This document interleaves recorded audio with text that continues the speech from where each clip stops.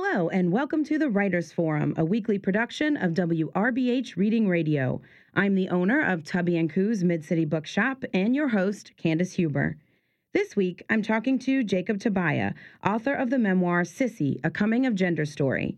Sissy is a hilarious, heart-wrenching, irreverent, pulls-no-punches memoir about what it's like to grow up not sure exactly where you fall on the gender spectrum, if anywhere. Jacob's snarky voice and brutal honesty will guarantee that you never think about gender the same way again. Jacob is a gender nonconforming writer, producer, and performer based in Los Angeles. A member of both the Forbes 30 Under 30 and the Out 100, Jacob's writing and advocacy have been featured by MSNBC, The New York Times, Time, The Guardian, and Teen Vogue, among others. A Point Foundation Scholar, Truman Scholar, and member of the Biden Foundation's Advisory Council for Advancing LGBTQ Equality, Jacob has worn high heels in the White House twice.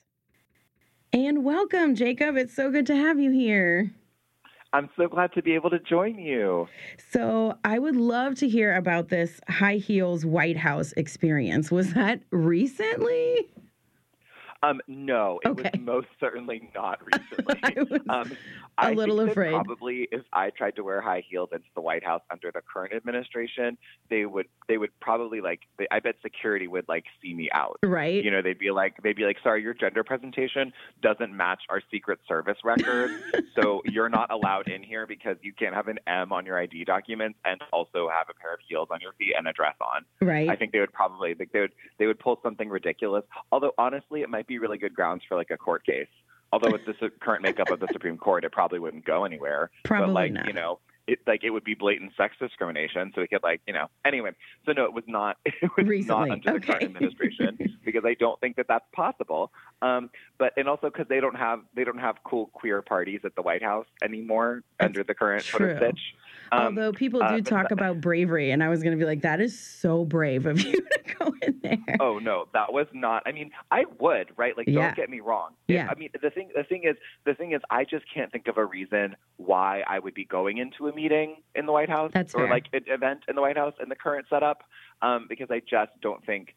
I don't even know. I feel at this point, even if someone reached out and said, hey, we're trying to figure out more about this trans thing, I'd be like, this is a trap. This is a setup. This is not even real. Right. Nope, absolutely not. I am not coming in there because you're going to put me in some cell or something and I'm never going to make it out. It's this true. Is not, they're going to trick me into a conversion camp and I'm not, no, absolutely not. I wouldn't go there because I wouldn't trust it. I'm laughing only because I have no other reaction right now. Right. This is dark comedy, which right. you can look forward to when reading my book. I was about to say, that's what I do. I was about to say is exactly your book, which is super irreverent and silly and hysterical, but it's also pretty serious and gut-wrenching at times. Obviously the subject matter is serious, but you approach it from such a lighthearted way. So when you set out to write this book, did you have a particular style? Did you know that you wanted to be funny, or is that just your personality and that's how it came out?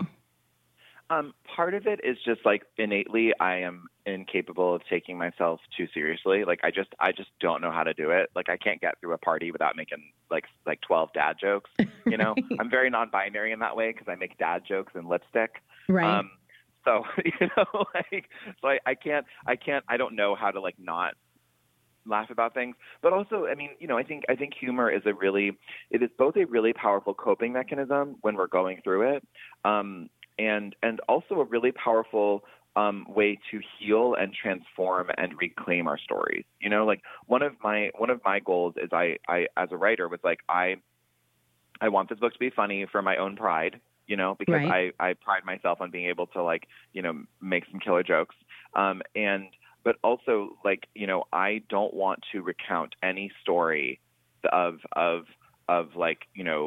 challenge or trauma or what have you without also finding the humor in it, and that looks like a bunch of different things for me. But for me, the reason I didn't want to do that without finding the humor in it is because finding the humor in things is also finding your power in them for me, because when you're able to find the humor, you're able to step above the situation and say that it didn't control you, you controlled it. That this trauma isn't steering you, you're steering it. That these challenges didn't crush you that you overcame them and can look at them from above now. You know, so it's also about kind of the tone of the thing. So like a really good example of that is that I have this section in the book where I talk about, because I went to Duke for undergrad and was just way too queer for that place. I mean, I probably would have been too queer for like any school that wasn't like Oberlin or like some like, you know, music conservatory in the woods or like Warren Wilson College in North Carolina. That's just like a hippie college where everyone like lives in tents. Like, I think I would have been too queer for almost any place. Because I'm not just queer, I'm also socialist, which means that you're too queer even for like Yale, because they'd be like, oh, you don't love capitalism? And I'd be like, no. And they'd be like, oh, that's really uncomfortable for us, like proper capitalist gays. Oops. So like, anyway, so, you know, I went to Duke for undergrad and you know, there was the moment that I first sort of put on put on lipstick and nail polish of my own volition, complete, like for no reason, not for like a gender bender day, not for a drag performance, just for a Tuesday night, you know, the story ended up sort of playing out like very, very sort of high school, like a sappy Lifetime high school movie. And, you know, and I went into the dining hall, and then some football player scooted his chair out in front of me and then like, you know, said something about it in front of all like his whole table of jocks, you know, and then everyone kind of watched it happen. And then I just sort of like had a little Weasley retort that wasn't even really a retort. That was just kind of me being like, okay, I'm walking away now. And then I like went and sat down with my friends and then tried to report it to like, you know, the coaches and stuff. And it just, nothing happened. And it actually was pretty devastating because it, you know, it taught me a lesson that I think has been true in a lot of my life experience, which is just that, you know, trans people can be mistreated without justice very, you know, most of the time. The norm is that trans people don't get justice when we are mistreated by the world, you know? So anyway, the story itself, like in terms of what it taught me, was pretty devastating. And it, you know, and it was at the time, and it still is to look back on. But I also was like, I gotta at least like have a moment where I can find some humor in this and reclaim my power in it. And so what I have is this whole monologue where you don't realize until the very end that it's not, that it didn't actually happen, right? Like you think it's, like, you know, you think it's what I actually said and what's actually happened in the story. And I just give this whole monologue where I like berate the hell out of this guy and like, you know, just tell him like everything that he needs to hear about how he's insecure in his masculinity. And that's why he's taking it out on me. And probably he's a little turned on and he doesn't understand it. And that's why he feels like he has to say something, you know, and also like, you know, that, oh, do you feel like a man now that you've belittled a femme person in front of your, you know, football friends? Like, you know, maybe if the team was doing better, you'd have grounds to do that, but you haven't won a game all season. You know, it's like I have this whole rant that I go off on in the book. It's a fantasy, you know, when it ends with me like hopping in a pink Corvette with like FKA Twigs and Robert Pattinson and Taylor Lautner, you know, and Taylor being like, oh, honey, we've been waiting for you. You know, so it goes from sort of like something that feels almost real to just very absurdist very quickly. Yeah. But for me, like that fantasy, like reminding ourselves, like there's something so powerful in finding the way to laugh in the face of that situation, and also finding a way to like actually spin what an alternative narrative could look like, you know, and what I hope for the world.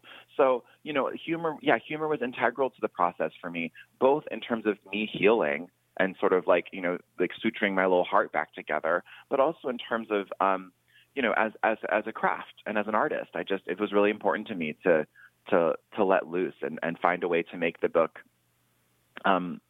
really fun to engage with. Because, you know, that's my biggest pet peeve is all our conversations about gender, we are so serious about it. And I just come in like the Joker, just being like, why so serious, y'all? Like a Southern Joker, because I had a y'all at the end. Can you imagine if that was the line of the movie? That would be amazing. Why so serious, y'all? Like, that would really kind of kill the vibe. But it's like, you know, I'm like, you know, like I just feel like a world in which everything about gender must be taken seriously and must be maudlin and dramatic, is a world in which we're never going to find gender freedom, because play is the name of the game. You know, like you know, I feel like, you know, the famous RuPaul line is, you're born naked, the rest is drag. And my take on that is, you're born naked, the rest is dress up. I love that. And you were talking earlier too about just humor as a way of being objective. And what I think is, and that's totally true. And I was actually reading this study earlier, not that long ago, that talked about that said if you can't laugh about something, then it means it's too close to you or you're taking it too hard or too personally or too seriously. If you can laugh about something, it means that you can be objective about it. And Right. Like you're saying, it's a way of reclaiming. And I love that view of humor. That's so interesting. The idea that that study, I haven't seen it, but I would love to read it. The idea that being able to have a sense of humor about something means that you have enough emotional distance in which to actually look at it kind of more objectively. Yeah. And that speaks so true. That speaks very, very much to like my experience of trauma. Like the moment I can make a joke about something and really make it and feel good about it is the moment that I'm able to actually look at how things happened. But before I can get to that point, like if I can't joke about something and I just kind of shut down. Yes. I'm the same exact way. Humor has always been a coping mechanism for me as well. So it was interesting to hear that it's like, oh, if you can joke about something, you can be objective. I guess you can also go in the direction that if you can joke about something, maybe you're emotionally distant from it, which could be good or bad, depending. But, right. And, I think that there are definitely times where where we all see people joking about something that they're clearly not over. Right. And if you identify a little bit of that in Sissy, I mean, you're not totally off base. I'm not going to act like, oh, yeah, the idea that, like, my gender was desecrated before I had active memories isn't, like, something that still brings me a level of, like, oh, my God, what world do we live in? Right. But I think that, I think that the ability to joke about stuff it's a practice that is worth cultivating. And it's a practice worth cultivating as a community. And honestly, it's a really kind of seductive path for social change because it's really fun. Like when you make that's I think our answer to sort of conservative hatred is progressive joy and progressive humor, right? Like I think when you look at like the antidote to Bill O'Reilly is not like a serious political speech by a leftist person necessarily. I think the antidote to Bill O'Reilly is Jon Stewart. Right. Yeah, because he's being funny. Right. And it's so effortless and so seductive because it's so effortless. Right. Yeah, I really like that. I've never thought about that, but I think conservative pundits don't know how to make jokes. They just rail and rail and rail. They're just angry all the time and like totally unreasonable. And then like the moment that we can be like, that's not tonally a fun world to live in. Why would you want to live in fear all the time? Let's live in humor. Right. And then everyone's like, oh, okay. Yeah. I'd rather watch that because it's funny. Yeah, exactly. And also, just in general, I got so much out of this book. I loved it so much, just personally. And mainly just that, like, my experiences aren't weird or different or just like a one-off thing that no one else has ever gone through, which is kind of how you feel growing up as a gender nonconforming person. So thank you for telling your story. But also, I still kind of feel like, even though it's becoming more talked about, I guess, that it's still kind of non-binary is still on the fringes of things. So why do you think that gender is so much more difficult for people than something like, sexuality, which people seem, I guess, because it can also be binary, right? Gay, straight. It seems that people don't understand the gray areas as much. Yeah, I mean, I think that actually the sort of non-binary conversation, which also, like, just side note, I don't know, like, there was a period of time where, it was kind of up in the air what the big term was going to be for this whole community. Yeah. And I still kind of like gender nonconforming more, just because the term non-binary, it feels like, oh, yeah, I'm not a computer, Mr. Zuckerberg. You know what I mean? It does, like, it feels yeah. very like, I'm not zeros and ones. It feels very technical and scientific in a way that, like, my gender has never felt technical nor scientific. Right. It's just, like, messy with no borders, and it's always, like, all over the place. Like, if you wanted to quantify it, it'd be impossible. Right. And so I feel like the term non-binary, while I use it for myself because it's a community of people who use it now, I'm kind of grumpy that historically that's what won out because I don't feel like that's the sexiest PR. Yeah. like, I think the term genderqueer is so much more exciting to me and has so many more possibilities because it implies like gender or like even gender weird. I love the term gender weird. I wish that were the identity. Like, I wish we were like, hey, we're gender weirdos and we're not going to take it. Yes. You know, like, I wish that was like how we were rallying, because I feel like I don't know. It's just the idea that something so free and strange and beautifully strange, you know, like, because I feel like, you know, there are moments in my life where I feel beautifully strange. Like, that non-binary feels like a technical way to talk about that is like weird. Anyway, that's just like a personal pet peeve where I'm like, we need to probably think about that as a movement, but like, I'm not going to do that yet. And I'm just going to keep writing books and we'll figure it out together. Yes. Wait, I totally lost track of your original question. That's okay. I was wondering, why do you think gender is so much more difficult for people to grasp than other things? That's been my experience anyway. I don't think it is more. I think gender and sexuality are equally difficult for people to grasp. Yeah. Because people are not capable of grasping any middle area. That's the thing. They need one of two categories, and it's not that. And I don't think, you know, people like to pretend that there's some innate need, like some evolutionary need for people to, you know, people like must have one of two things, you know, like that, like, you know, evolutionary biologists, I feel like, have that idea and talk about it as if that's scientific. And I'm like, just because we're cultured to have a paranoia about gender doesn't mean that a paranoia about gender is at all natural or innate to humans. Right. I think if you look at indigenous cultures across the world, in fact, being paranoid about gender is less natural. Right. I think that many, if not most, indigenous cultures across the world before colonization, before, you know, the homogenization of Western gender binary, white, blah, blah, blah nonsense, like they had gender nonconforming people who were just accepted as part of the community and were a natural part of sort of the human order. Like, it's just how it was because it is just how it is, you know? Right, exactly. So I think that people have a lot of trouble with these gray areas only because we've been cultured to have trouble with these gray areas. But I would argue that like bisexual people and pansexual people face the same kind of confusion and disgruntledness that, like, you know, gender nonconforming or genderqueer or non-binary folks like me face, because both of us sit in the middle and say we're not one or the other. Right. You know, and people are like, wait, but you're not exclusively attracted to men or women. And they're like, no, I'm attracted to like a multitude of gender expressions and identities. And they're like, oh, no, I don't know how to process I don't know what that means. And the same thing's true of like, you're not a boy or a girl. And you're like, I prefer to embrace a multitude of gender expressions and identities. And they're just like, cannot compute, you know? It's true. And like, they like, and their processors overload and then their brains blow up.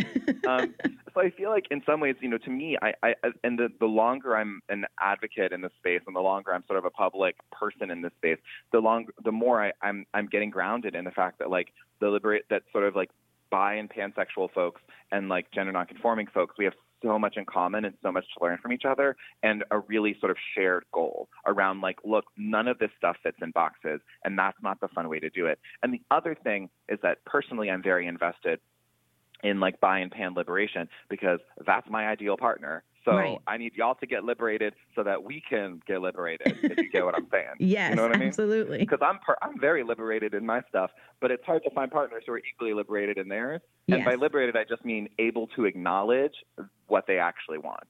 Because, right. you know, there's lots of studies. It's very fascinating. There's lots of studies back in the day when like homophobia was the big thing everyone was discussing. Mm-hmm. A bunch of psychologists did a lot of studies. And I remember reading about one where they found scientifically, like they strapped like monitoring devices to the genitals of I believe the study was with men, and gauged their like and asked them about like how homophobic they were, and then showed them like gay erotica, and the people who reported the most homophobia had the greatest biological empirical response of being turned on by gay erotica. That's not shocking.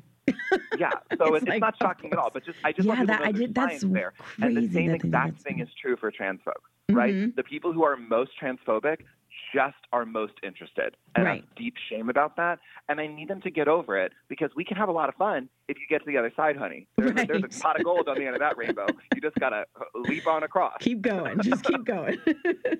Yeah, and it's also like it's one of those things where, you know, I think that thinking about the violence against trans people, there's a way in which it's devastating And this sort of street harassment that I experienced as a gender nonconforming person, there was a way in which it is just so dehumanizing. It makes it hard to leave the house. Like it's really like truly the embodied experience of living in a gender nonconforming body is scary and inhumane very often. Mm-hmm. But there's also this part of me that can't help but be like, honey, if you could just say that you wanted to do me, then like, you know, you could I wouldn't have to be street harassed, and B, like you could probably get it.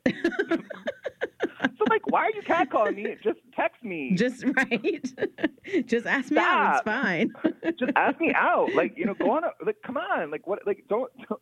Like, what are you doing? It's very frustrating. Yes. Because I'm perpetually single. Like, the one thing I will say about being gender nonconforming, male-bodied person who's attracted predominantly to like men and masculine center folks, which there's obviously gray area exceptions to that. Mm-hmm. But the thing I can say is that like it is a lonely road, and all my friends who are in the same boat are pretty much like up shit creek. Can I say you that? Can, yes. That's okay. fine. Not sure what I'm allowed to say on the radio. Sorry, yes. FCC. Yes, Pretty the S soon, word is fine. The FCC is going to be like, you can't say trans on the radio. Right.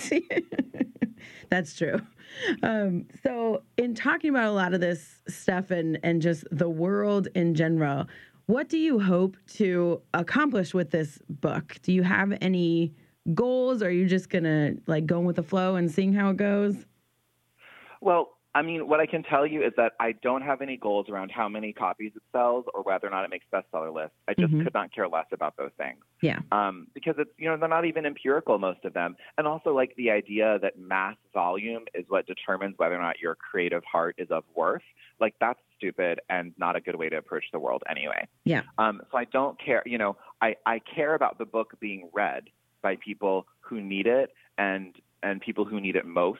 And I'm hopeful that it'll be able to be enough of a cultural phenomenon that the people who need it most will actually pick it up. Because I think the sort of irony of a book like this is that half of the people who need it most are people like in our community, you know, like people who are trans and queer, who need to see themselves reflected somewhere and need a place to like feel and revisit some things in their lives, you know? But then the other half of the other people who need it desperately are the people who just don't know anything about what this experience is and might be about to raise a gender nonconforming kid, whether or not they know it, you know, or are just humans in the world who don't know anything about what someone like me experiences. And my hope is that the book has enough cultural saturation that those folks will be curious enough to pick it up and will be able to engage with it and find a new way to relate to somebody that they thought they couldn't relate to. Because, you know, I think in the kind of digital age we're in,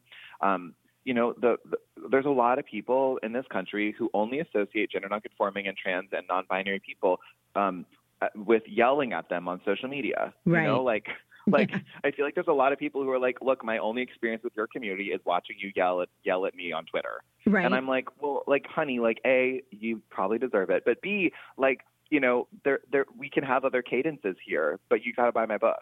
Right. You know, like, and I hope that people will be able to engage with me in a very different way that is. And that's the thing, too, is I feel like books and publishing are so underrated these days because the idea is that they're not, quote unquote, interactive. Right. But to me, it's like the idea, what you're able to say in a book length work, what you're able to get across when you have 100,000 words instead of like 50 brings so much more depth and humanization to it, right? Like, I think that there's something deeply intimate and interactive about reading someone's book start cover to cover. You know, the closest I've ever felt to artists is not when I'm looking at their social media feeds, but when I'm reading their work long form or watching their film, you know, for an hour and a half and like really getting into their world. And so my hope is that people will be able to access that some people maybe who haven't found a way to access gender nonconforming people or learn to celebrate us will be able to access that. That's my dream. Absolutely. And another study, because I'm a big nerd, and obviously I guess I read studies all the time. I love it. We're just like science gender weirdos. Totally. And it was, well, because I also own a bookstore. And so I was reading this study about books, and like you were saying, how it's a more intimate and how people say it's not interactive, but it is. And this study proved that books make people more empathetic. So when you're reading a book, because you are literally put in your mind in someone else's shoes, whether it's a main character or in this case a memoir. You are actually in your brainwaves experiencing the things as the person in the book is. And so it makes you more empathetic. And I just thought that was so interesting, and that you're right that people don't give books enough credit.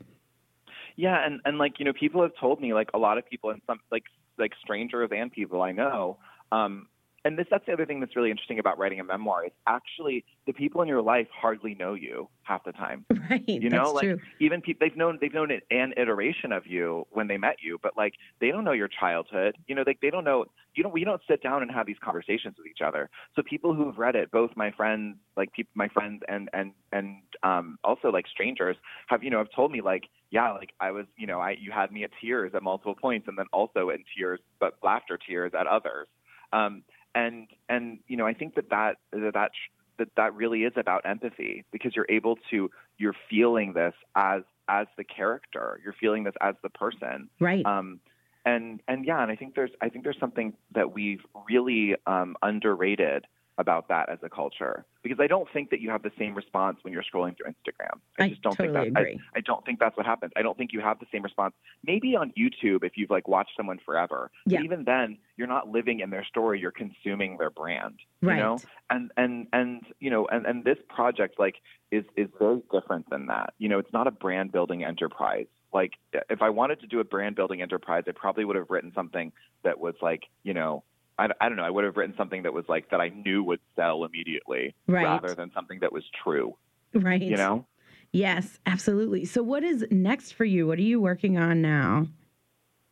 Well, there's a number of things. Like I'm already dreaming about book 2, but mum's the word on that. So no one, well, and I'm hoping, we'll see sort of how Sissy does. But I think that book 2 is going to be equally exciting, and I'm already scheming about that. Well, I'm already excited that you're scheming about it.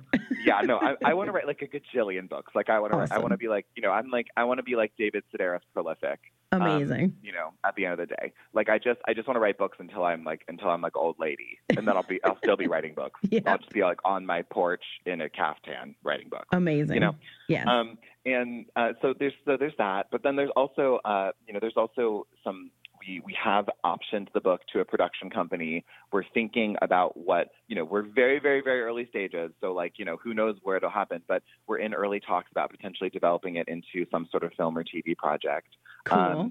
So there's a lot of stuff on the horizon. And then also after the book's out, I'm planning to spend a lot of time auditioning my face off, because I'm really I